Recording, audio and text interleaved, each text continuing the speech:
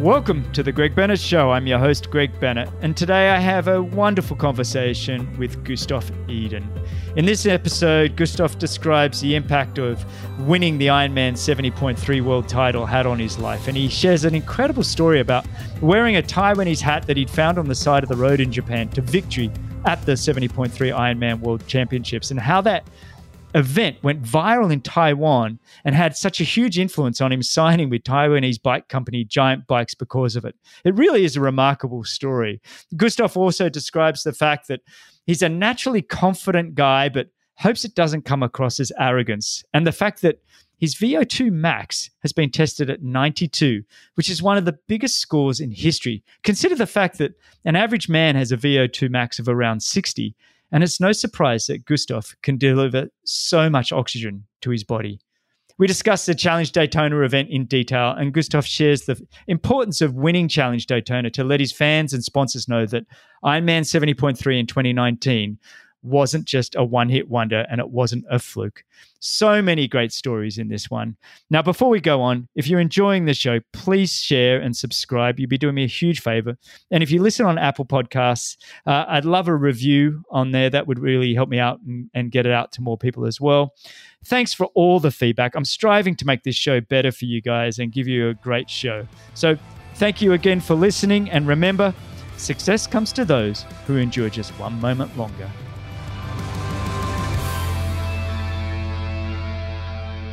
I'm so grateful for the continued support of the show from these incredible sponsors. You really do need to have these products in your life. Personally, I use each of them daily. Athletic Greens nutritional beverage, Hyperice recovery tools, and the glutathione supplement Continual G. What I love about Athletic Greens is its simplicity. It's delivered straight to your door and it takes seconds to mix with water. It tastes great and goes down easy. And I know I'm getting the most comprehensive nutritional beverage on the planet in one quick drink. If you're looking for one product that has as much high-quality nutrients in it as possible, then you want to consider Athletic Greens. Athletic Greens is more than just a multivitamin and multimineral. It takes it to the next level, adding a daily dose of superfoods, probiotics, greens blend, and more to support the gut health, energy, immunity, and stress. And right now, Athletic Greens is giving you, my audience, a special offer on top of their all-in-one formula. You'll receive 1 year supply of vitamin D and 5 travel packs for free with your first purchase for additional immune support. Many of the population are vitamin D deficient, including myself. I focus heavily in getting in the sun throughout the day, but when I can't, I religiously supplement with vitamin D. Adding vitamin D to your daily routine is just a great way to support vitamin D production. So if you're looking to get more out of your multivitamin and invest in your immunity, energy, and gut health, then you'll struggle to find anything more comprehensive than Athletic Greens. Take ownership of your health today and receive comprehensive nutritional insurance, a free year supply of vitamin D, and 5 free travel packs with your first purchase by visiting athleticgreens.com/Greg. Again, that's athleticgreens.com/Greg. Now, you'll hear me mention Normatec and Hypervolt from Hyperice in several of the conversations with my guests in this show. Many of my guests and I are using these recovery tools religiously.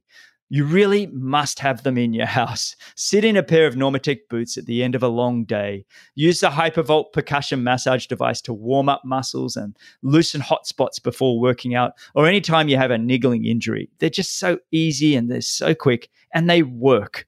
Their vibrating foam rollers, thermal technology, and Normatec compression systems just help you warm up faster, recover quicker, and simply move better. Seriously, these products are the perfect Christmas gift for any family member or good friend. Get $50 off all percussion devices now, no code needed, and get an additional 10% off with code GREG10 at hyperice.com. That's hyperice.com, hyperice.com, and use code GREG10 for 10% off. I have a web address for all of my listeners who already know that 1, the human body makes the most powerful antioxidants on earth. 2, the master antioxidant your body cells make is called glutathione, and the human body needs glutathione to live. 3, the reason I'm addressing a select group of listeners with this web address is that once you see what these scientists in my hometown, Sydney, have accomplished, it'll blow your mind. Go check out continualg.com. Continualg.com. That's CONTINUALG.com. Check it out and let them know that I told you about it. All right, today's guest is spearheading the next generation of superstar triathletes. At 24, he's already won the Ironman 70.3 World Championships and more recently, the Challenge Daytona PTO Championships. Both events had two of the greatest fields ever established in the world of triathlon. And both events, he put on display that indicates that the next generation are here and they're taking the sport further than any of us thought possible. He's part of the Norwegian clan that are taking the world by storm, alongside his training partners, 2019 World Championship Grand Final winner Christian Blumenfeld and World Triathlon Series podium finisher Casper Stornes. It's exciting to watch this new generation in the sport of triathlon continue to summit new heights. It's a real privilege to have the man of the hour on the show. So welcome, and thank you for joining me on the Greg Bennett Show. Gustav Iden, how are you, mate? Wow, what an introduction. First off, yeah, that was amazing. It's good to hear. It's good to hear something about myself. So I'm loving that introduction. Yeah, I'm good. And you? Good, very good. Have you come down since your performance the other week? Yes, actually, I have come down quite a bit because I've been locked up in quarantine back home in Norway. And it's basically nothing to do. No one wants to celebrate me, so I've been stuck at home in my own thoughts and some home gym and some running outside, but mostly very quiet. Oh, that's a bit average, isn't it? So no big parties or celebrations. No, yeah. It was a big difference. Nice last year, then it was a huge celebration with the whole team Norway who was down there and the award ceremonies and everything. But now in Daytona, I was alone in my hotel room, and yeah, it was a bit kind of sad, but also nice to just be by myself. I know. Well, you can really let it sink in. I mean, yeah. I think all of us were starved this year for a championship style event. We had the WTS World Championships in Hamburg, but that also had no crowds or anything. At least Daytona, we had a little bit of crowds and things. You've done all of these events. I mean, this last 5 to 6 months, you've actually been able to get out. Well, not 5 to 6 months, probably 3 to 4 months. You've been able to get out and do a number of events. Do you think that was a big help getting ready for Daytona, that you had a little race experience under your belt? Yeah, for sure. But I mean, it's not the same distance or same type of event, but every race is it gets you better for the next event, no matter if it's similar or not. So I have been so lucky to be able to race actually quite a lot this year. And in the start, I just raced whatever I could. I did some local 5Ks here back in Norway. And when I first started up with the World Series or the World Championship in Hamburg, since then it's been some races. So I've been managed to get something out of this strange year. Yeah, but you've been really consistent, actually. I mean, you've had a lot of those sort of top 10. I think you were 11th at Hamburg, which was an outstanding performance when how close the field was in Hamburg. But you've been there or thereabouts. And then coming into this race in Challenge Daytona, was there uncertainty still in your mind that it would go ahead, or were you just training full steam ahead, believing it would happen? Yeah, for sure. I was quite uncertain if it would happen or not. So I had my doubts until maybe 2 weeks from it. And then I saw everything that have built up around it and how certain the PTO was that was going to go ahead. So then I was okay, now it's time to order my flight tickets because I didn't want to order them too early and then have to cancel them again. So I guess 2 weeks before then I was 100% certain that it would take part. Where were you training? Where were you preparing the final steps? So after the World Cup in Valencia, end of November, I got back home to Norway and I had to take a 10 days quarantine since I was in Spain. So 3 weeks out from the race, I had not swam for almost 2 weeks. Oh, jeez. So, but I was deciding on should I just stay in Spain and train there and then travel straight to the US? But then I have to get my TT bike down there, or should I just get home, just take my quarantine, just accept that my swim will be lacking, or should I go somewhere else? So Christian actually went to Bahrain to train. He went one day back home and then went down his TT bike, and I was like, should I go with him or should I not? But I think it was okay to get some days back home before I went to the US. And what was, I mean, Christian and you are obviously pretty close. I've enjoyed some of watching the videos of you guys, and you guys really do take the piss out of each other a bit, which is a lot of fun. I mean, when you heard the news that he was pulled out of the race, was it, I mean, you guys really seem to want the best for each other. You want the challenge of beating each other, but you really do seem to want the best for each other. What was your feelings when you heard he wasn't racing Daytona?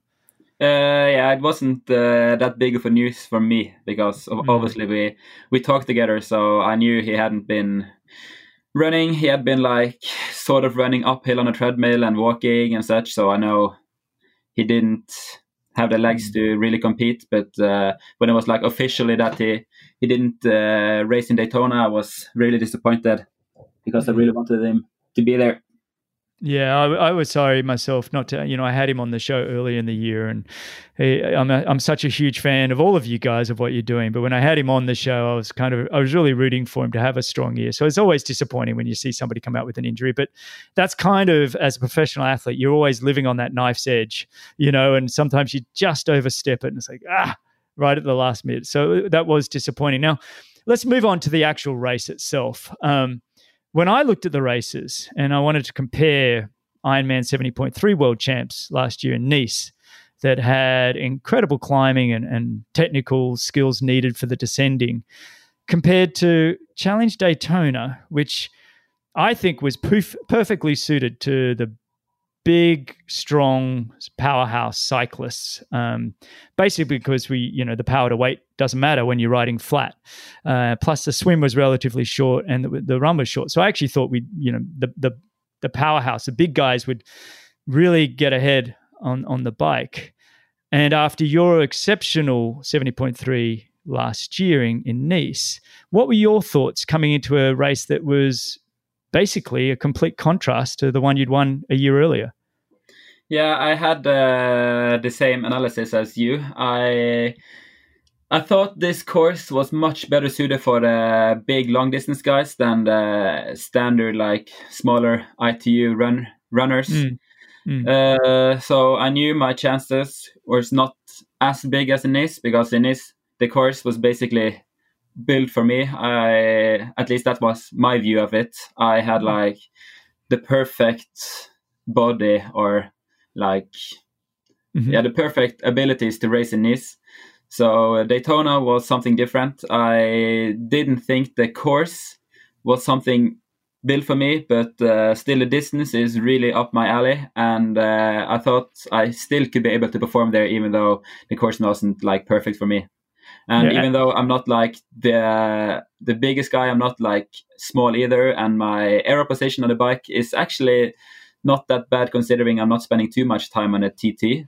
So I knew that it is possible for me to perform here. Yeah, I was actually surprised. I didn't think the bike did as much damage. Apart from, there were the guys that cramped and had issues, but in general, the bike times in Daytona weren't substantially different. I think Lionel Sanders was about the third fastest bikes, but Sam Long, Ditlev had the fastest, but you were only sort of 2:30 behind them. There was a whole bunch of guys in that little window there. That the bike actually didn't seem to impact as much as I thought potentially it could. And what that meant to me is, look, as much as we all like to say the ITU guys know how to swim and run, I think it made it very clear that the ITU guys also know how to bike very, very well, because I think you all did incredibly well going that little bit longer and the flat. And then what it looked like to me is everybody got off the bike completely exhausted, except for yourself and probably Matt Hansen, who ran into second. How did that feel to you when you actually got off the bike and you started running? I can tell you for one thing, I was not feeling fresh off the bike. I also had a tendency to cramp up in my glutes and lower back off the bike. So I actually think the bike was so much more brutal than it looks on TV. And the reason why the difference between the times was not that big is because it was basically Yeah, but if you lower the power output by 50%, I guess the speed output is just like 20% lower. So even though you're getting quite tired in the end and are like low on the power, you don't lose as much. And I just think that's the reason why the time difference is not that big. But if you look at power difference, and if it be like a slight uphill and something towards the end of the bike, I think you said see huge difference in time. Yeah. But like going off the bike, I felt not good at all. And like just the T2, I had to mount my shoe or take out my shoe twice because I was cramping up so badly in my glutes that I had to walk like the first 5 steps off the bike, and I was really uncertain on how I was be able to pull this off. But then like 1K later, my body really just woke up and I felt pretty good. I know. And then you just sort of, honestly, both you and Paula Finley, the way that you both raced, and it looked almost like a training day. You looked like you had another gear once you got going in the run. Is that how it felt? Yeah, I didn't really have the pressure on me the last 5K. So then I slowed down a bit because it's hard to motivate yourself to really push that hard when it's not that many people up close. And the last time check I got was you're like 110 in front of the other guys. And to run harder just because you want to win by over a minute, that's kind of a strange way to motivate myself. So I didn't have like the mental toughness to really dig my deepest. So I had an extra gear if I like wanted to, but I'm glad I didn't have to. Yeah, but you did the year before in Nice, where you almost won by 3 minutes over Alistair Brownlee, and that was your real moment where we were like, "Whoa, who is this guy and what is he about?" Difference. Then I was just running on pure like adrenaline, and it was like people all over the course, and it was less like everyone cheering me ahead. But in Daytona, it was just me all alone around the track with like a camera car there, and it was like it's not as motivating to just run by yourself as like when you have thousands of people cheering you on. I know you need the crowds to go that extra gear. Well, I once screwed myself up. I had a little side story of my own. Sorry if I'm boring you, but I remember Escape from Alcatraz was the big triathlon back 15, 20 years ago, and Chris McCormack had won it for many, many times. And I got there and I thought, you know what, if I get off the bike with Chris McCormack and Craig Walton, I can outrun them. I'm doing pretty well here. I got off the bike a minute in front, and rather than going, okay, you've got a minute lead, pace this run well, I had this attitude, okay, I'm going to crush him. It was this. And I ran so hard, and by the halfway turn around the run, I was up to 3 minute lead. And on the way home, I completely blew to pieces to the point that I had to walk the final 2 or 3 kilometers, finished way, way back, completely dehydrated, had 2 IVs. My whole point of that was just how stupid I was, that I wasn't smart at all. And I think the more you get used to winning, you have those moments where it's like, no, you don't have to win by 3 minutes. You just have to win. So, yeah. But did you think, there was a lot of build-up leading into this race, and people were talking obviously a lot about Alistair Brownlee and Javier Gomez, and your name was mentioned, but not as much as perhaps, a Lionel Sanders and these other guys. Did you notice that yourself? Yeah, I saw a lot of people, especially Sanders, Alistair, and Vincent was like the 3 podium candidates I saw the most. And I wasn't surprised that I was not one of them. I mean, I haven't raced too much long distance or half distance before, so even though I won Nice, I guess people just thought that it was only the course that made me win and not me as an athlete and the distance. So I am kind of understanding that they are not really bullying myself up as much, and everyone has like their own favorites. And being kind of like new to the whole long distance circus, I don't think people have me as a favorite and or as like a crowd favorite. So even though I'm kind of I'm a good athlete, I'm not like that the most popular athlete yet, but hopefully I can build it up even more in the coming years. Well, I think that's definitely changed. I think backing up your niece, your 70.3 world champs with this performance, I think there's going to be a lot more attention going forward. It's like fool me once, shame on me. Fool me twice, shame on you. Yeah, Yeah. I get that the other way around. Sorry, but the other way around, it's like, were you worried when you came out of the water and you'd lost about a minute 20, or were you actually thinking that seemed about right? When I got out of the water, I wasn't that worried. I knew because, as I told you earlier, I had a 10 days quarantine with very limited swimming. That my swim shape was not the greatest. My swim fitness was actually quite bad. I had one good session in the pool, and the only reason that was a good session was because I was swimming with a wetsuit. So I had like no confidence in the swim in Daytona. So I knew like that was possibly what I was to expect. I, of course, hoped to be with the first group, but I was like realistic chance. I had like maybe 50-50 to be with the first group or not. So when I first got out of the water, I was not too pessimistic for being able to pull off a win. But when we started cycling, and so many people, or not too many, but some athletes amongst like Rudy, especially Rudy, he was so fast when he passed me. I had no chance to follow him. And that was when I started to get worried, because I was cycling slightly above my targeted power, which was like 330. And still he was like zooming past me so fast. And I thought that me and my coach had made a huge mistake here and like underestimated the whole thing. And I was quite worried that that even on a good day that I was not be able to finish top 10. But still, I didn't think to go over my assigned race plan, because it was no point for me to ride harder than plan and then just run much worse. So instead of trying to follow him, I just stuck with my plan and hoped that they were just overriding and I was not losing as much as I thought. Is that what you meant? I heard you post-race said, I just race smart. I race smart. Is that one of the things you were talking about? Yeah. So it's not smart if you run over assigned power or way harder than your abilities. So I think that was one of the reasons I managed to pull off this win. Yeah. And when did you feel like you had it then? Was it, once you got to the lead, or was it, like you said, with 5K to go, you kind of felt like you had the win? The first good sign on my victory was seeing that Vincent had a time penalty. So then I knew, like, okay, I don't have to run him down at least. So now, like, the podium is within reach. And then I saw Alistair by the side of the road. And I knew, okay, then I don't have to run with him. And then I only had, like, I think 20 seconds up to the leader, even though I was 1 minute behind in T2.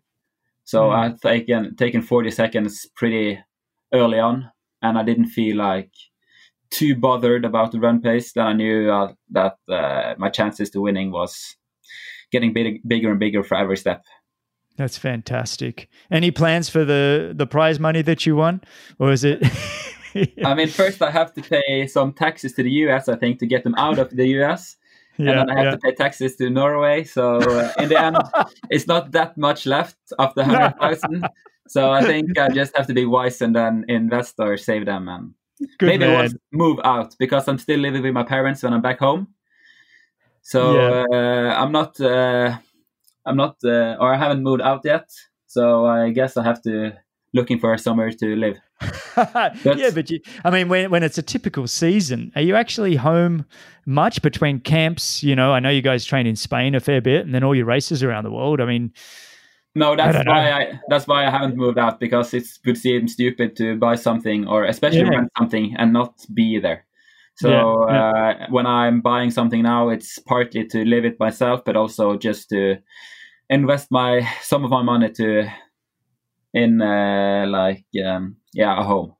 Well, mate, it's just fantastic, and huge congrats. I know too well the tax ramifications of some of these big checks, but it's great that the sport has it. I think the PTO did a fantastic job in putting up, a really decent prize purse. Yeah, it's absolutely amazing. And also that the money went so deep. It was really cool to see how much people fought for the top 20 place. Like to see the times between like 10 to 20 is like literally minutes there. Yeah. And I don't think it's ever been this close before. And I think, we can thank PTO for that, because everyone was just fighting for every place to get like slightly higher prize money. So it was really cool to see.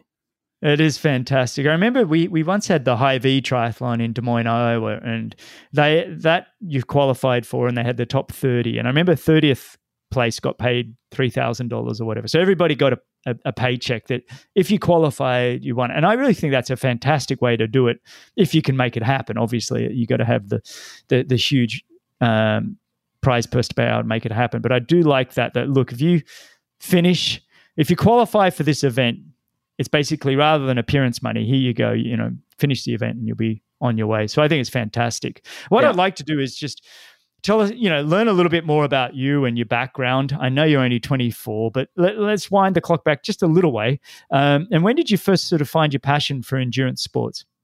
I think it's basically been there my whole life. So I really love just being outside. So I'm living in outside of Bergen, and we have some beautiful mountains here. I have like trails for many miles just outside my door. And we have like the fjords. We have so many beautiful sceneries. So I always enjoyed being outside, especially running in the mountains and cycling. But I think running in the mountains was like my number one thing when I first started endurance sports. So, but I started as actually a professional, or not professional cyclist. I started as a cyclist when I was 9, because my older brother and sister was doing it. So of course I had to do it myself. And before I started cycling myself, I just had to look at them race, and that was extremely boring. I had to like sit down with my parents watching them race, and I couldn't do it, and I was so jealous. So that's how I started. I love that. And then when you started biking, you had the running around you. When was it that you sort of realized, hang on, I'm actually reasonably good at this? Was there a point in time that kind of clicked? I have been a talent my whole life, actually. So right from the start from cycling, I was really good. And I had multiple second places in the youth national championship in cycling. I never won, but I have like extremely many second places. So kind of bitter that I didn't win, but at least the podium it's still okay. Yeah. And was it always road cycling, or were you a mountain biker? Only road cycling. Yeah. And in Norway, is it Tor Hushoff who's the legend up there, right? Do you know him? Is he a friend of yours now? No, I don't know him personally, but he has been like a huge hero my whole life. So he was a very big inspiration when I was younger. That's awesome. And okay, so you've realized that you've got some ability here. When did you decide to find triathlon and 100% commit to the sport? It was when I realized that to become as big as a star as Tor Hushovd and like winning Tour de France or something, I had to only ride my bike, and I couldn't really run anymore, because I thought like cyclists, they don't run, they only ride a bike. And I didn't want to only ride my bike, because I enjoyed running as well. So instead of like retire from a running, I instead found triathlon and decided to learn how to swim as well. Is that when I had Christian on, he spoke about Arlid, your coach Arlid's, how do I pronounce that? Sveiten, thank you. It seemed to me that it was almost like a program was put in place and then sort of reached out to find athletes to come in. Is that how it worked? Yeah, so that was how I found out about triathlon. So the National Federation invited to like an open gathering for all the youth in Norway who could possibly think of becoming a triathlete. So I think we were like 20 youngsters, all shipped to Oslo to have a weekend together. And out of that one weekend, we have so many athletes there. So it was a huge thing to do, like just select those random youngsters to come over, and then something good came out of it. Both me, Christian, my brother, and Lotte Miller, and Kasper Stones. He came the year after, but he started there. So like basically all the athletes came from there.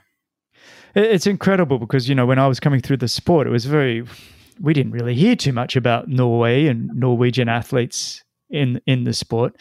And then it was kind of like Christian Blumenfeld, who's this guy? And he starts to charge towards the front in some of these ITU races, and we start to get this little whiff. And then come 2018, when you guys, was that the year you guys went 1, 2, 3? Was it 2018? It was. You went 1, 2, 3 at the World in Bermuda.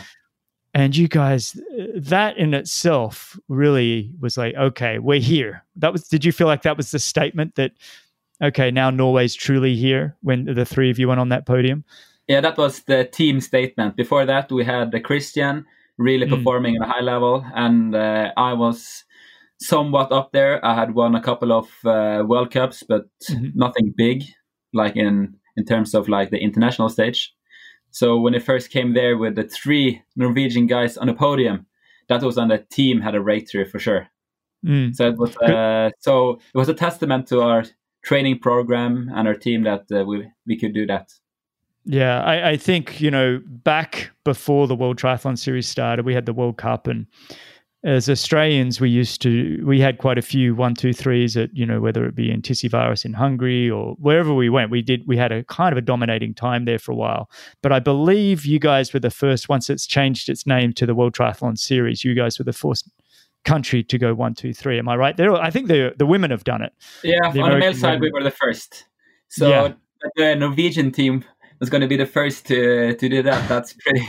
I think that's strange. Phenomenal. Yeah. I think it's phenomenal. And I guess looking forward, when it comes to the mixed relay at the Olympics for the first time, what's it like with, well, obviously you got to pick the 2 men that are going to race, not 3.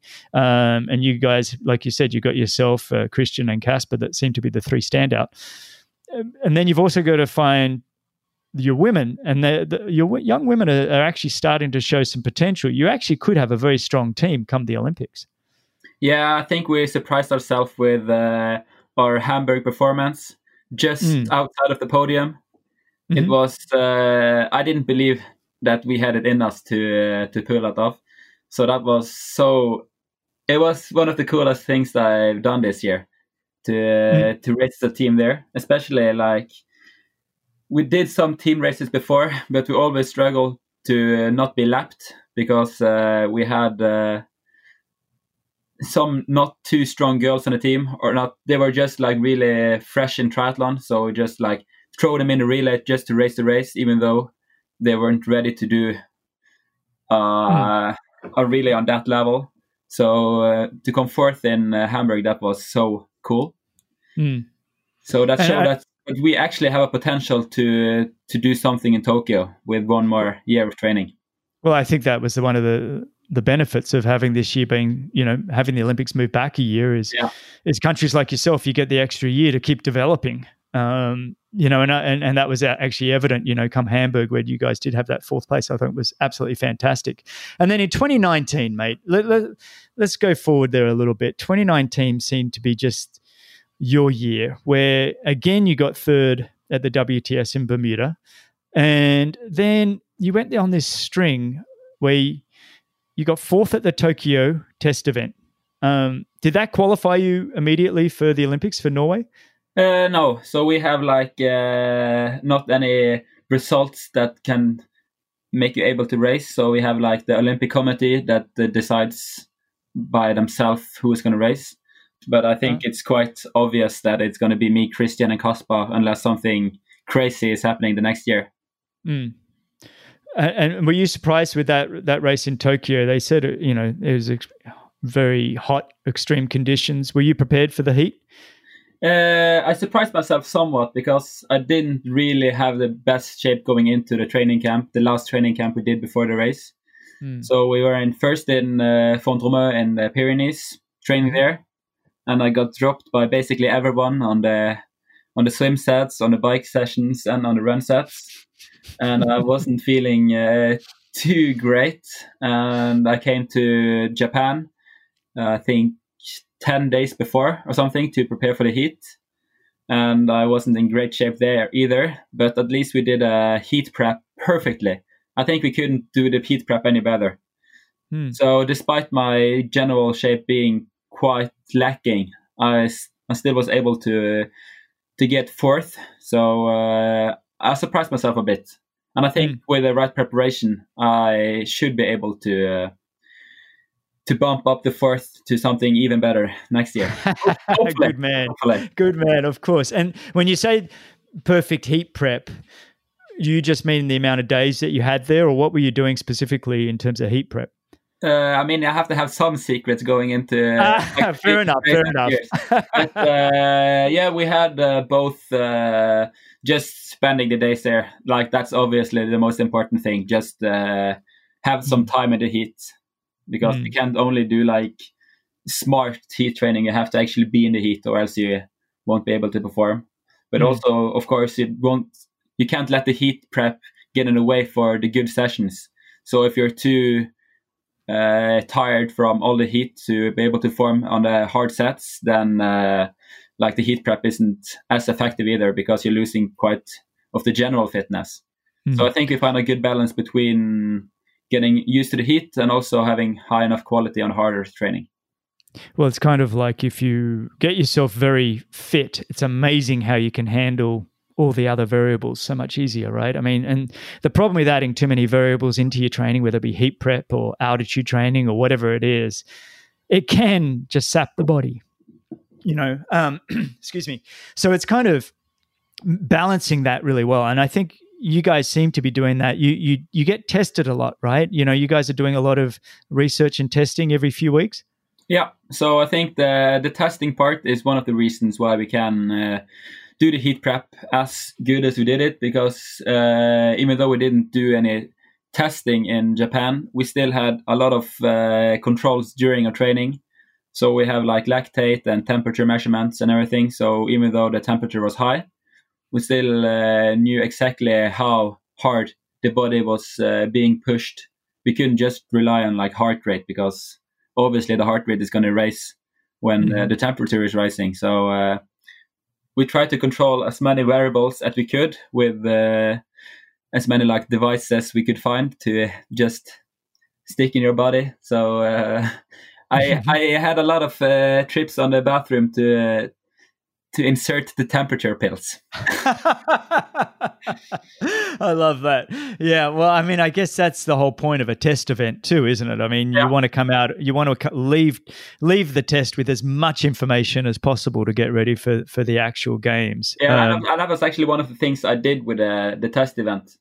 I didn't want to make it a safe race for myself. I wanted to explore my body and how it would react. So on the bike, I rode so much harder than I normally would do in this type of event. And not because I was that far behind up the water, but even when I was in a group, I was constantly in the front, constantly pushing pretty high powers. And when I got in a front group, I was still pushing in the front. So I think that was one of the things that has made me ready for the next year's real deal, because I was really pushing it out there. Yeah, well, I think all of that information is going to go with you beyond even Tokyo Olympics next year. Potentially, your longer course racing, Ironman, whatever it is. I think all of that information, you just start, you start adding it all up. That knowledge that you're generating is just so invaluable going forward. Then the next race was it 2 weeks later? You're now in the grand final of the World Series in Lausanne. And again, you put together a magnificent performance. You came fourth there again, right? Yeah. And still, I wasn't feeling my greatest, especially on the bike there. I was kind of struggling to just stay in the front pack.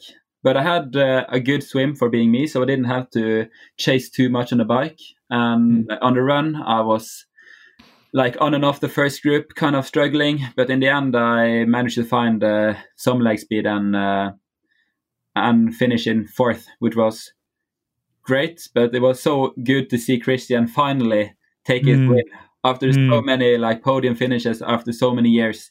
He finally took his win, so that was so cool to see. I'm with you. I was so excited to see the guy that's just been there for so many years, and he's finally, when he kind of slowly just edged away from Mario and Vincent, and I was like, finally, he looks like he's going to have the way to do it. The first like 3Ks, he was running like stupidly fast, and then he decided like, nah, I'm not gonna run this pace the whole way. Slowing down, let them get to his feet, and then just running like hard again to just drop them. I was so funny to see. Not for me in the race, but like afterwards, it was funny to see. Yeah, well, you would have had a pretty good bird's eye view at each of the turns around. You would have seen exactly how he looked or how he felt. And were you yelling out for him or anything, or do you just focus on yourself? No. But I actually I tried to give him a high five on the last like 180, because then I knew like he was gonna win, and I'm giving out my hand, but he just ignores it and runs straight past. So that was a bit awkward, but it was okay. He did win, so it was okay. Yeah, you're like, hang on. I got it afterwards, yeah. It's like, no, I'm just waving. I didn't want a high five either. No. But then it was before we knew about Corona, so... but we were allowed to touch each other back then. I remember those days. And but the beautiful story to all of that is then, you've had these couple of fourths at some of the biggest events of 2019 for the World Series, and then you're off to Nice, and that was the following week, if I'm correct, right? Was it the following week? Yeah, it was the following week, Nice, France. You decide to ride a road bike at 70.3 World Champs. What was the sort of thought process on that? I think it was the only wise choice I could make by choosing my road bike, because obviously it was 1 week later and we had to travel, and I didn't really have too much time to adjust to my TT position. So, and also, of course, the race course in Nice was absolutely insane with all the uphills and downhills and everything. So it was a rumor saying like I didn't have a TT bike. That's not true. I actually had a TT bike. The problem with a TT bike is that it didn't have any brakes. And to ride a TT bikes without any brakes in that course would be suicide. What do you mean it had no brakes? It didn't have any functioning brakes. So when I rode it in Bahrain last year, or in 2018, I had like a half functioning front brake. But that course didn't really matter because it was back and forth almost, or a bit on a Formula One track, but I didn't really need my brakes. And I tried to fix them, and my brother tried to fix the brakes, but it didn't work. So then I just choose my road bike instead. And it really didn't matter. Like you said, with the course being so dramatically climbing and then descending, the road bike must have felt absolutely fantastic compared to a TT bike. Is that, that's where you really tended to make up a lot of time in that race? Yeah, so people were making out this to be a huge thing, like riding a road bike instead of a TT bike. But the aero road bikes now are getting insanely aerodynamic, and with the disc brakes and everything, I don't think it's too much of a difference like in the frames between like a TT bike and a road bike. But of course the position is like night and day. But I had a pretty good position on my road bike, especially when I had like this long aero bars on. So I think the difference wasn't that big. But if I was going all in for only that race, and I had like unlimited access to all the equipment, I think I would choose a TT bike on that course also. Still, yeah. Now, when you got off the bike there and Alistair Brownlee is with you, I mean, multiple gold medalist, basically one of the greatest we've ever seen do the sport. What was your mindset when you headed out onto the run? I was really positive the first K, because then I had a slight lead. Because I had a really fast T2 compared to Ali and Rudy.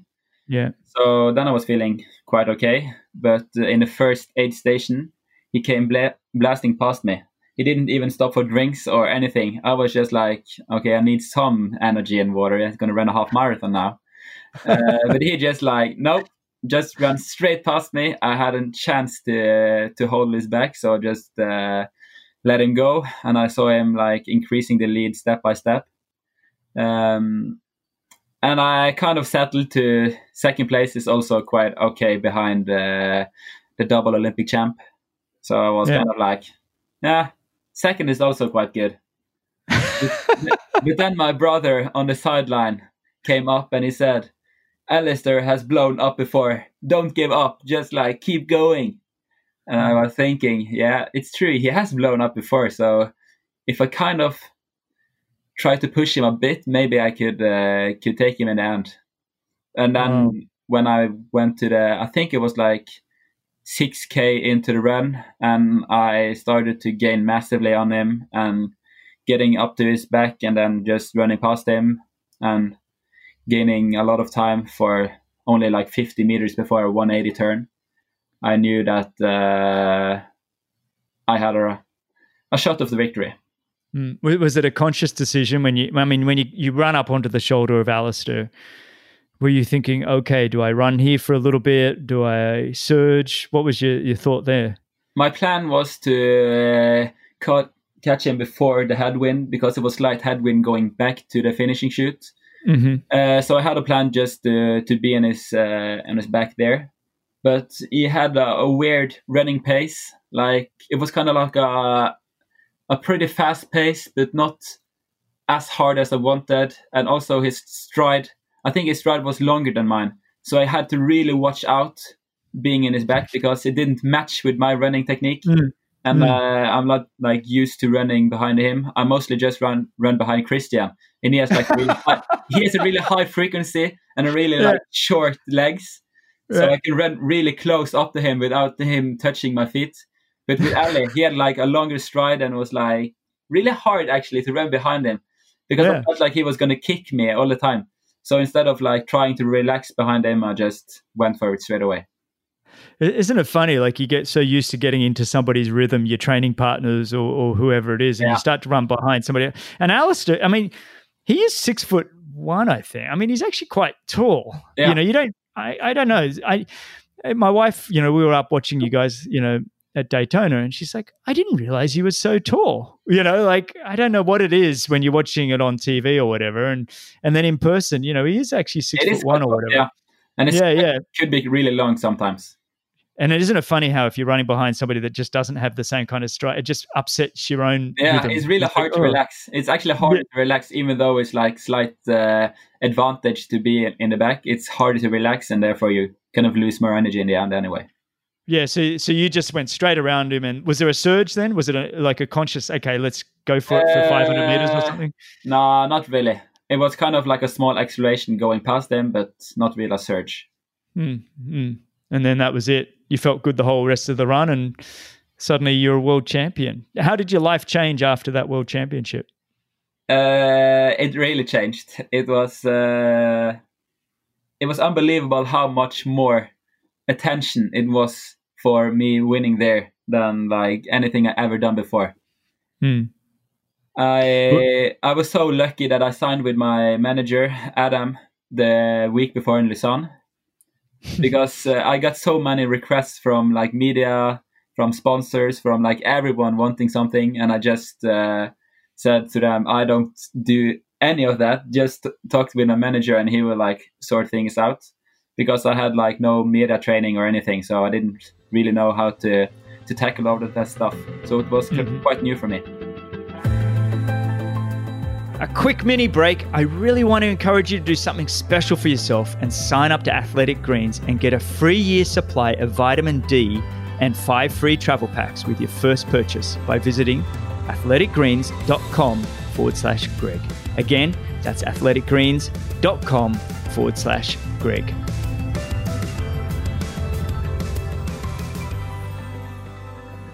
Yeah, you seem very comfortable though. I mean, obviously you've had a year now of practice, but you're quite comfortable to talk about your racing and what you've done. It's okay to talk about myself and everything, but to decide like who to talk to and not do too much of everything, and contracts and everything, and realize what's your worth. I think that's the hardest part.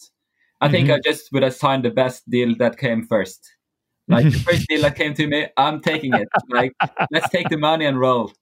But he has like a bit more smartness to him, so I think he get more my worth out of it. That's brilliant, and that's a constant, by the way. I for my own career, and I know, hanging out with Chris McCormack and Craig Alexander, you go on long bike rides, and we'd all be trying to figure out what is the worth, what is the value right now, you know, and it's a constant changing, and you want to talk to your mates, but you can't really talk dollar numbers or anything because you can't, you're not allowed to do that.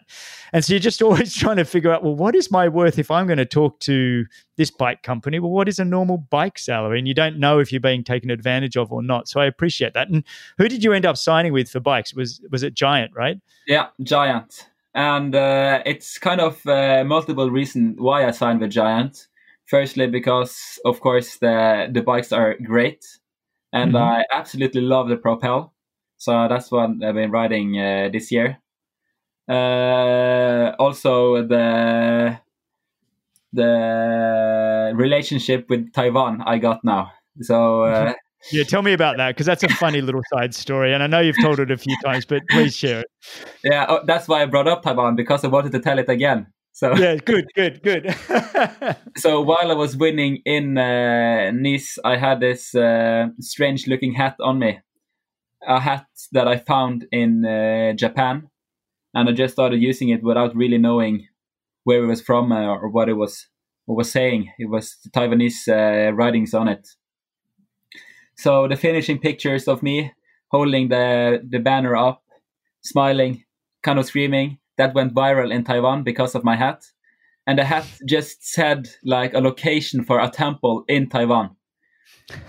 So the hat is from a temple there. And the temple is actually located like 50 km from the Giant headquarters. Wow. So when I went viral in Taiwan, our marketing director, or what you can call it, they said like, we really want to sign Gustav. So that's one of the reasons why I signed with Giant, because I had like a good connection even before we signed the contract, and before we even started working together. I felt we had a connection there. That's a brilliant story. I love that. I love that it all just came together, that here you are just picking up a hat on the roadside. All of a sudden you're winning 70.3 world champs with it. You go viral in Taiwan, which in itself is comical. I love that. And then you get Giant, who's based in Taiwan, so the world's biggest bike company, says, oh, we want you on our books. I just think that's a brilliant little story. And now, are you a little bit superstitious with that hat? Is that hat now got to be with you for the rest of time? No, I don't want to say I'm superstitious, but I feel like it's a really cool thing. And it's not just like something I do for publicity or something. It's just like, it's actually a really cool story. And, it is. I constantly check like, because the hat has its own hashtag or like the location.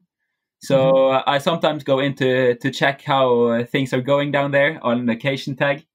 And I have like, it's multiple people still visiting the temple every day and like posting pictures. And the temple has a picture of me outside of it. And it's really cool to see how like the community has changed because of my victory in this. So they have actually sold or given away 170,000 of these hats there. And to just think how many people that actually is like, it's a whole city. Wow. And the people coming from all over Taiwan to have like a pilgrimage to that temple, cycling, and just pick one up and bring them good luck or like inspiration to train or do triathlon. So it's not something that is about myself anymore. I think the temple hat is more like, it's something you do to do better in sport, to motivate yourself to train more or to do better in competition. Gee, that's brilliant. You must have visited the temple yourself when you signed with Giant. Did you do that? Yeah. So I both visited the temple and I actually got the honorary citizenship of Taiwan. Wow. Is that right? Yeah, so I have like the plaque hanging above my bedside, reminding me constantly that I have been in Taiwan, and I have honorary citizenship there. So My goodness. yeah. That is absolutely, what a great story. And I mean, you wore the hat again in Daytona, I saw. That was fantastic. Yeah, Was so there my manager has like hold off my head sponsor. So because obviously the head is quite valuable in terms of sponsorship because that's on every picture. Yeah, But yeah. I said like maybe we shouldn't sign anything until something really huge is coming because I really want to enjoy my relationship with Taiwan as long as possible. So I'm You're a still good free man. to wear what hat I want. So I Well, really you're a good enjoy that man. story. Yeah, thank you. Yeah, well, I love the fact that you've got a good manager and you'd signed him the week before. It just felt like everything fell into place at the right moment at the right time, and all of that is just such a great story. And then you were able to generate some decent income through some endorsements. Now you've backed all of that up because a lot of athletes can have that world championship and then almost struggle to ever repeat or have another moment like it. But you've now done that by winning Daytona. So now there's that, I don't know, sometimes there's a little bit of an intrinsic pressure that we put on ourselves to Yeah, I reperform. actually felt that quite a lot because even though my performance in the World Series or World Cup this year has been stable, it hasn't been at the highest level. I haven't really won anything big this year, except a local triathlon in Germany that I was invited to the race, the Ratingen Triathlon. But other than that, I didn't really win anything. So I was kind of feeling bad almost that I have tricked my sponsors into signing me after one good race. And that I didn't like maybe deserve the deal that I got. But it was really good to repeat it in Daytona and really show that I'm here to stay. Yeah, I mean it's very normal to feel that way. I think you're still so young. Over this next 10 to 15 years, there's going to be moments where you feel an intrinsic pressure to perform again and again, or whatever. But I think by getting that first big win back after sort of the initial big win a year ago, I think often is what it takes to go, okay, I do belong here. I am allowed to be here, and I am worthy of being here. So I think it's great that you got that win. And was there much of a trend happening in Taiwan after you win in Daytona? Did the broadcast make it there? Yeah. So of course they now they have the eye on me for what I'm doing out there in the big world. So I think it got some attention over there as well this time. You seem, for 24, you're very confident. Were you always this confident, or has that just come through hard work and just getting feedback from your performances? I have sadly always been this confident. So, don't be sad about it. Yeah, because I come across as arrogant sometimes. No. My confidence can be a bit too much in some cases, especially for the ones who is not like really into sports. And to be like me and talk about, I'm going to win Daytona is like, you just said you're going to win Daytona. How are you going to say that? Like, because I really think I'm going to win. But I think like the arrogance can be a bit bothersome for some. But if you're in like the sports environment, I think it's just like, it's just confidence. It's not something you try to be smug about. Yeah. Well, I think it's a very fine line. I think sometimes there's confidence and arrogance. And it was funny when I had Jan Frodeno on the show and we were talking about this same kind of thing. And I'll never forget that I met Jan's mum at a race in Mexico in 2006 or 7 or something. And we had a lovely time on the beach after the race. I think both Jan and I had terrible races, but we had a lovely time. And anyway, Jan tells me later, oh, my mum thought you were really arrogant before she met you on the beach in Mexico. And I said, why? Why would she think I'm arrogant? Because I really didn't ever feel like I was a confident or arrogant person. He said, well, when you won Hamburg in, was it 2002 or whatever, you came across the line and you said, that was easy. And I didn't mean it like it was easy. I just meant the body had turned up. Do you know what I mean? Like you have those performances where the body turned up. Yeah. But for a number of years, she thought I was this arrogant whatever.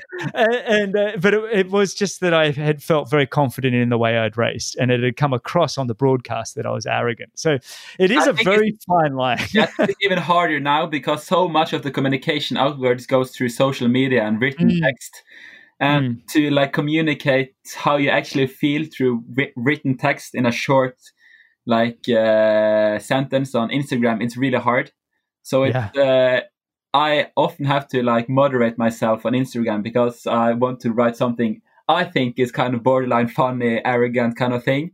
But when I read through it or send it to my mates and like, is this okay to write? They're like, no, this is way too over the line. And I think one of the best examples was last year before Nice. I wrote, guess the winner of the race tomorrow and win a signed poster from the winner, parenthesis, me. So I announced myself as a winner the day before the race, and I asked my brother, you think this is okay to write? And I was like, no, I don't think so. But I was like, this is too funny to let go. I have to post it anyway. And then, of course, it went like really good and everything went okay. But if I didn't win, I think it would be kind of strange to post something like that.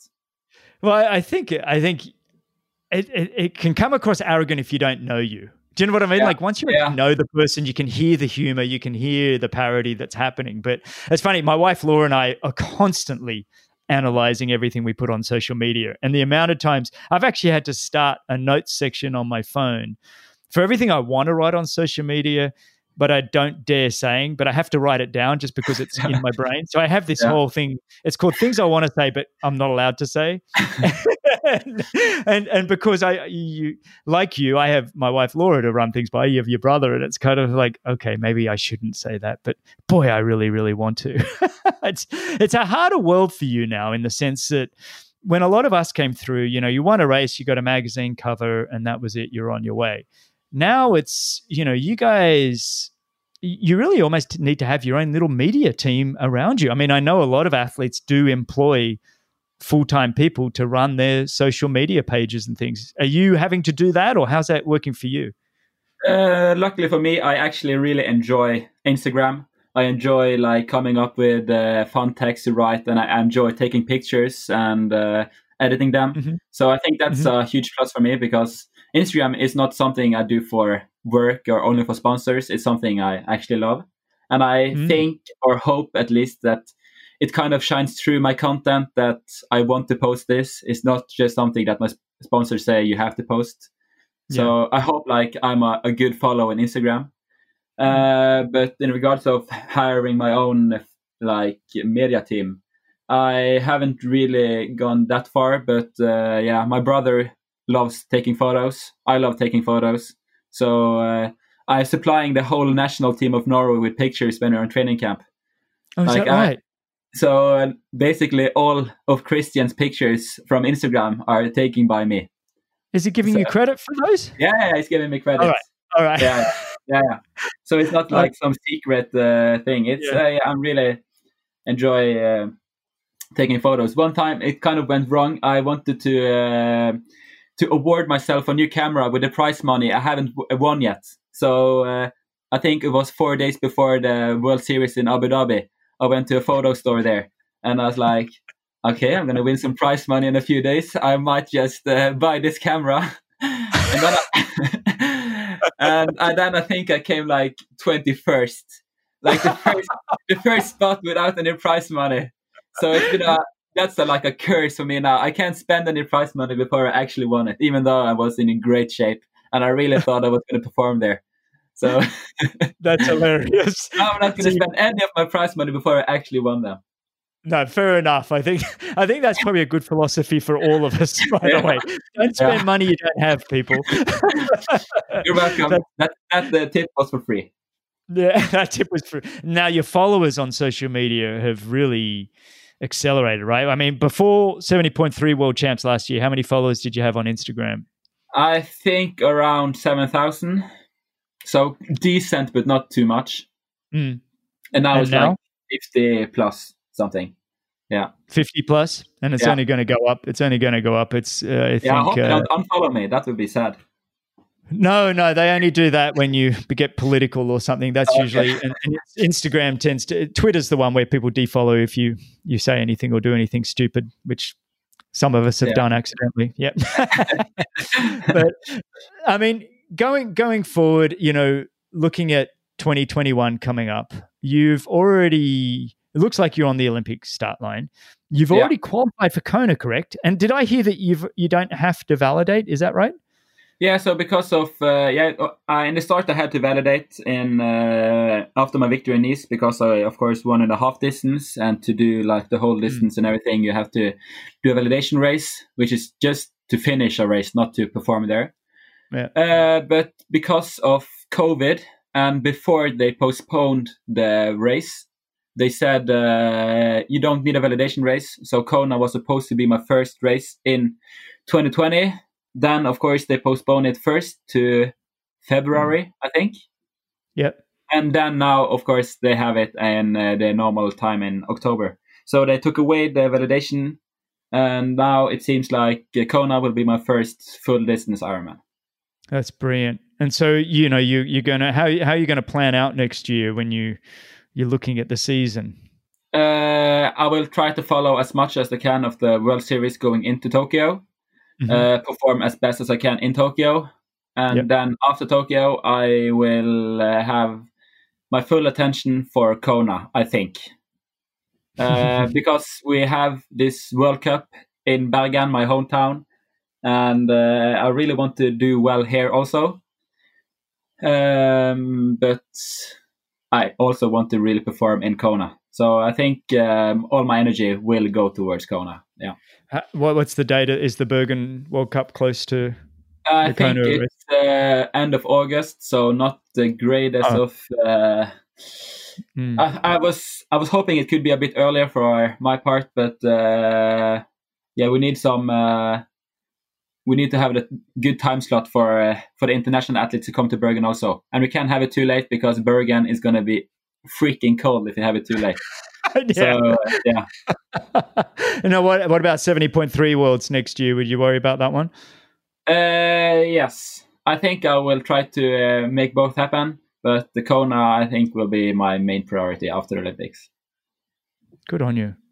So in terms of your physical training, now that you've had a big race for the year, you're having a bit of a break right now through Christmas. You then, what's in terms of physical training? What's that look for you like building up now over the next few months? So I think I had 3 sessions in Daytona now, and I have 4 days left of both my quarantine and my season break. So Saturday will be my first day in the pool for, I think 12 days. So that's going to be interesting to get back there. But my progression now in training is kind of slow. I have allowed myself to really rest this time. Last year I didn't really have any rest after Nice because I was also preparing for the Super League, which came after. And in 2018 I didn't really have any season break either. So this year I have 10 days with like really season break. Gee, that's not much though, mate. I mean, in fairness, you're 24, and when we were 24, it was kind of we'd race in Australia for 10 to 15 times, and then go on the World Series for 10 to 15 races around the world. So we basically did back-to-back seasons most of the time when we were younger, but we were living always in warm. In the off season, Australia was kind of happening, and then we would go north for the rest of the year. What about, with Christian and Casper? Are they on the same schedule as you then? No. So Casper had a season break much earlier because he had a slight foot injury, which is better now. And Christian also had this foot injury, so he took his season break while he was in Bahrain. So they already have like some weeks on me when I go back to training, so they will probably smash me in the start. But I think it'll come back for you. It'll come back. And what I want to tell you is how impressed I am actually with how well you are swimming for somebody who did start swimming a bit later than a lot of the other guys. Because you didn't start swimming till you were about 15, 16. Is that right? Or late 14. I started late swimming. 14. Yeah. I think you've just almost, I think about it, you've almost just started your swimming in time before becoming an adult. Do you know what I mean? I think it's harder for the ones that once you become a full adult and then, you know, your muscles are tight and you're trying to find that flexibility and things. And so, you know, your swimming now would you regard yourself as kind of a first pack swimmer, at the back of the first pack swimmer in a World Series race now? I think the problem with my swimming is that it's too unreliable. At my best, I am not a bad swimmer. But sadly, I had days like Leeds last year, which was an absolute disaster. I was so far behind everyone else, and it was so bad. And I can't even realize why I swam that bad because, I am okay swimmer sometimes. So that's my problem now, to get my swim like on a more reliable performance. Because it's really hard to know how I can build up the races, since my swim is just like a cost of toyn, I feel. Because even though I'm good in the pool and good like in open water sessions, when I got to races, I'm still like either almost in first group straight away or far behind. Is there a preference over wetsuit versus non-wetsuit? No, not really. I'm kind of comfortable with both. Yeah. Well, I think always for me to get the swimming consistent, a lot of it was just getting in the open water as much as possible and just belting out 1500s, or I always, you know, towing a towel around the ankle and that kind of stuff to really build up the strength. That if I maintained good towel strength pulling in either in the pool or the open water for 2 to 3K straight hard efforts and things, then I always felt like I could go to a race and sprint and grab water and always felt pretty consistent with it. But I think it'll also come for you, you know, like it's just this, once you get so fit in the bike and run, that it almost just has to come, you know. How's your get out speed? Have you got good, you know, first 100-meter get out speed? No, I think that's one of my problems. I'm quite slow actually in the water especially. But on the run I have quite a good speed. On the bike I don't have too much power, but I mean we don't need to push that 1400 watts on the bike anyway. No. And in the swim I am lacking a bit of speed also. Yeah. Well, it'll come for you, I'm sure. What about, you know, when you get back into training here, are you back straight into the lab? Are you guys going to get tested right away and you kind of set some base levels? Yeah. So after Christmas, like in the start of January, we're going to have the tests. So I don't have too high hopes being out training so much now, especially not on a swim. But hopefully we have a good baseline test and I'm able to push through the whole weekend, because we actually have a quite hard test. So it's not just something that you can do without any training, to just go straight into our test regime, because we have a really hard and long test: bike Friday, swim Saturday, and run Sunday. So over these 3 days, we have like more than a race weekend of high intensity. So straight away. I'm worried that my general fitness is too low to even get through the weekend, but we'll see. Hopefully I will manage.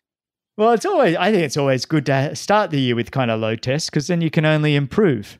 Yeah. You know, if you come out of the gun swinging, it's kind of like, oh, well, now I can only really, where am I going to go? I'm maintaining from now on, and that's boring to just maintain your ability. For sure. That's great. Yeah, I know. I mentioned those tests because when I did have Christian Blumenfeld on, and he was saying that you guys were getting tested about every 6 weeks or something. Is that about right? Are you guys still doing that much testing?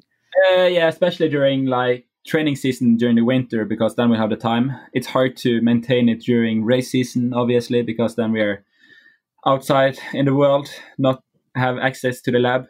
So then we do some toned down version of the test, just wherever we are, with like this oxygen mask over Bluetooth to the phone, and some simpler versions of it. But we try to have like this 6-week schedule. Well, Christian said that he's had a VO2 test score of 89 or 90, I think he said. That's old numbers now. That's old numbers.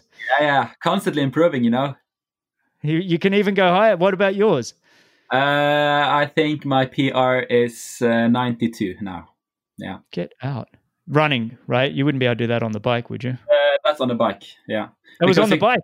Because you can mobilize more power on the bike, because you can recruit more muscles when you have like this set power to hold the, like when you're sitting down and engaging the whole muscle in the leg, you're engaging more muscles than while running. Because when you're running, you only have like the full muscle engagement when you are on the ground, not when you're like in the air. So that's why you can have a higher VO2 max on the bike than during the run. That's interesting. I know. Have you got to the point, because you guys get tested so much, that you're actually figuring out how to work the test to get these higher numbers? You can cheat it, but then my test, like the test responsible, he'd get mad. So you can cheat it by like holding your breath for like 15 seconds and then breathe more. But you get instantly, he knows it straight away. He just looks at the data and just like, you cheated. So yeah, of course, if you want just like this bragging numbers, you can cheat the test. But what's the point? But these are some of the highest numbers ever recorded. You realize that? Yeah, I know. There wouldn't be many athletes in the world that are getting anywhere near that. No. So that's why we're doing the test, because we still want to know how to perform even higher. And I think it's getting harder and harder now to find ways to improve. But when we're doing these kind of tests, we know what works and what doesn't work. So we're not stuck like half a year do some training that doesn't make us better. Just for people listening, just so you have an idea, an average man's VO2 max is around 60. All right. Generally speaking, a reasonable professional endurance athlete would be over probably 78 minimum, but 78 to 85 is probably has you in on the world stage and doing fairly well. So when we hear numbers high 80s and low 90s, we really are talking about the super freaks of the world. So the fact that you and Christian and what about Casper? Is he in the same kind of playing ground as you guys? Slightly lower, so he is like mid to high 80s. It's still phenomenal. At that point, I mean, you can't really do much more with your heart and lungs. I mean, it's about. I think the oxygen consumption is like my limited factor in a triathlon. So I don't think like going to 100 or something like this is going to improve my ability to race faster. So I think it's more like race smartness and swim speed, especially, and it's like efficiency now. Yeah, it's really about efficiency. Yeah. Yeah, and that. What about you in nutrition then? I mean, what did you eat during Daytona? Were you fueling much during that race?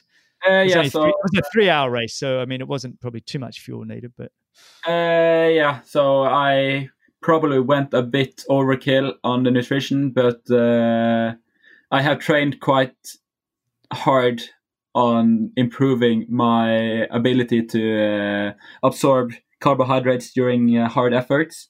Mm-hmm. So I'm sponsored by this company called Morton, who is also helping like breaking all these marathon world records, because how it works is actually really interesting, and it's extremely mild to the stomach. So you can just drink as much as if you want. It's not going to absorb everything, but even if you drink like 200 grams of carbohydrates during an hour, it's not going to impact your stomach too much, because it's so mild. It's not like any other sports product I've used before.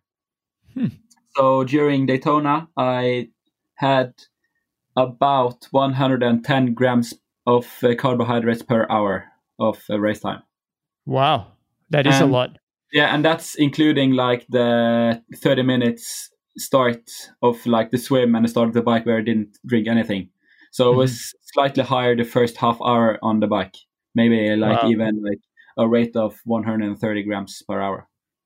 Just for people who are listening, is we were often informed, basically a gram per kilogram of body weight was always a good indicator of what you should be taking in terms of carbohydrates. So now like generally speaking, it's like 60 to 80 grams is like considered normal. Yeah. Yeah, and you're taking 100, what'd you say? 110? Yeah, 110. And it was more than I needed, I think. But it's always good to know what your what you're capable of. Is it And full of electrolytes as well, that yeah, Morton product? yeah. Yeah. What's So it? Yeah, sodium and potassium, magnesium. yeah, What's so it look like? it's a full sports drink. But the Yeah, funny thing is, it has no taste, yeah. and it has no coloring. It has nothing except Perfect. the bare minimum. And it comes in these bags, and one bag is one bottle. So it's really easy to know exactly how much you get of carbohydrates. So like you have one 750 or one 0.5 bottle, and you have 80 grams of carbohydrates if you manage to drink the whole thing. So it's the simplicity over it. It's Oh, extreme. that's It's a, so it's a good. game. That was the one thing I didn't enjoy about Ironman and long course was having to figure out all the math and trying to, Yeah, what have I had? What do I need to do? yeah, And being focused more on the short course. It was one of the things I really didn't enjoy was trying yeah. to We always. haven't triathlon because we like math.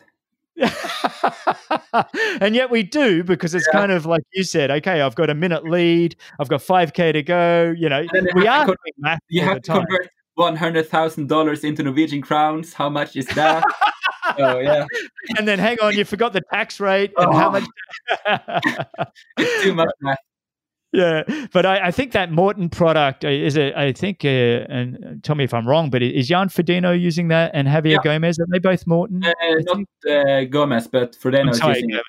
Yeah, Okay. So you're on a good product then. yeah. If Jan's doing it, that's fantastic.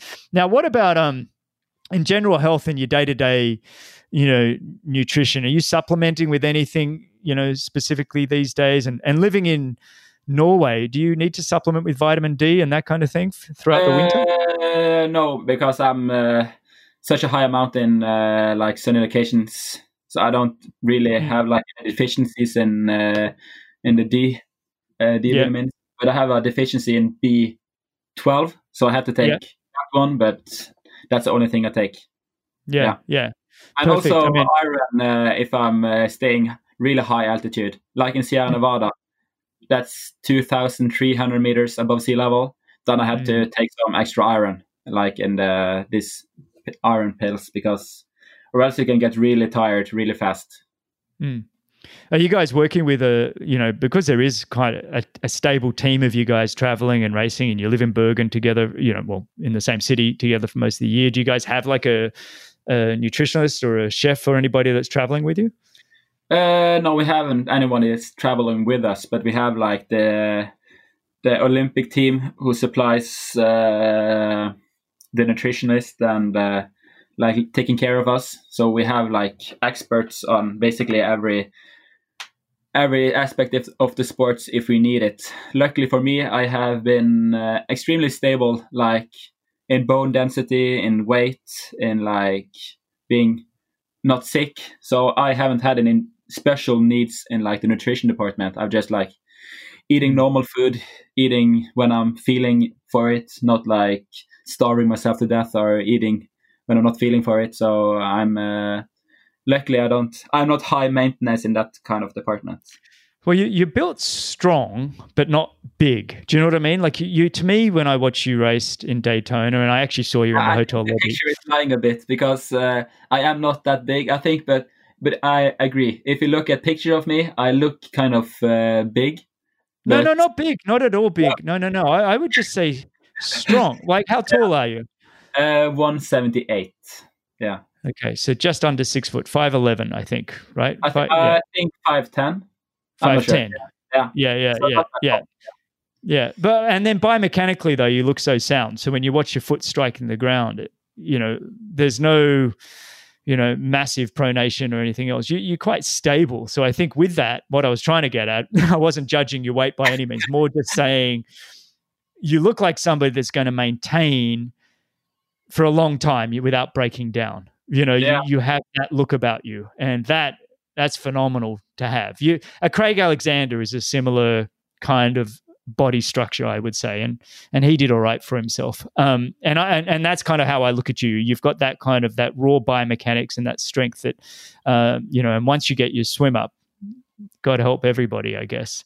Yeah. I actually feel the same. So I'm kind of like strongly built. So in the last 3 years, the only injury that I really had was from crashing my bike and bruising my rib cage. Yeah, well, that's not fair. That's not a real injury. That's a crash. That didn't even put me out of training. It was just like extremely painful, and I had to race with it during Super League. But other than that, I didn't really have any injuries. So it's crazy. Awesome. Now, you mentioned your brother earlier. He's done all right for himself too, right? Is he still on the Norwegian program, racing triathlons as well? Only as a coach, not as an athlete anymore. Okay. But he's still quite a reasonable athlete himself, I believe. He did Ironmans, didn't he, at some point? Yeah, I did long distance Ironman, but the level there is not that high, No, he did quite good. He did like 8:19 or something in his first full distance, so it's okay. Yeah. 8:19 is actually quite outstanding. There's a younger brother really beating up on his older brother. Good gracious. If you knew how he trained, then like he's training not as he's teaching his athletes. He's just training at random. So I know. It's so much easier to preach than it is to do yourself. Yeah. So you should do that. It's quite good because I know like we have like endurance or talent in the family, because my brother obviously is really strong without training too much, and my mother was a really strong cyclist before. So I am aware that I have a talent and I'm not putting it to waste. I love it, mate. It's been absolutely just so fantastic to just get to know you over this podcast. I actually did see you in the hotel lobby the day before the race up in Daytona, and I was like, oh, do I go up? I was like one of those fans, and I didn't want to do it. I had a baby in my arms as well, and it was a whole thing. We were checking in, so I didn't want to make a big thing of it. But I really do appreciate you coming on this show. Tell me a few places just before we go, for people listening, where would you recommend that people go experience training in the world? You've mentioned a few throughout this episode. Me personally really enjoy Sierra Nevada in Spain, but I realize that is not a place for like a typical triathlete to train, because it's nothing to do there. And if you have like a wife or girlfriend who is not a triathlete and you yourself are a triathlete, it's like it's not possible to tell them to come there, because it's absolutely nothing except the training center up there. So if you want to have like a family vacation kind of thing together with the family and also train a lot, I enjoyed Thailand quite much, Phuket. So that's a good place to train. Surprisingly good for cycling, actually. I had thought that it would be just like a traffic chaos and like bad roads, but cycling there really surprised me. I agree. I did the Phuket Triathlon a few times back, a long time ago, but I always thought it was an outstanding place to go for bikes, and even the running. I mean, it's definitely a hot and humid. You're in Southeast Asia. It's definitely cool, but it is I think that Phuket Triathlon, I think, is one of the best racecations I think you could probably do in the sport. So I love that part of the world. Mate, this has been such a privilege. I know you've been flat out. I know you've probably done several podcasts and had lots of interviews. You've probably retold the stories many times. We're all desperate to watch a race. We got to watch an outstanding one with you in Daytona, mate. So I just really appreciate you coming on, and I'm a huge fan. I'm really looking forward to your double next year with the Olympic Games, and then of course, Kona. I think you've got a massive year. Hopefully the world settles down and we get to see you in full form. So thanks so much for coming on, mate. I really appreciate it. Thank you for having me. And I don't mind telling the story one more time. I think it's really fun to talk about myself. So to give me an opportunity to talk about myself, I grab it. Yeah. You're a good man. You're a very good man. And I get it. That's kind of why I started this podcast, actually. I'm like, a lot of guys like to actually tell a story or two. I don't mind if somebody's curious about my life too. So I kind of did it for that. So, mate, stay on the line. I really appreciate you coming on. This has been absolutely fantastic. For everybody listening, you can find all the show notes at bennettendurance.com/media. All right, mate. Cheers.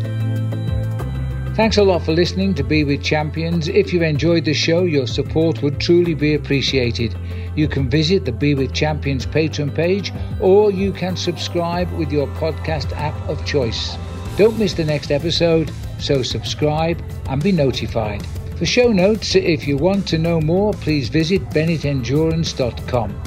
I'm Phil Liggett, and on behalf of Greg Bennett, here's to the next time, and I hope you will join Greg again very soon.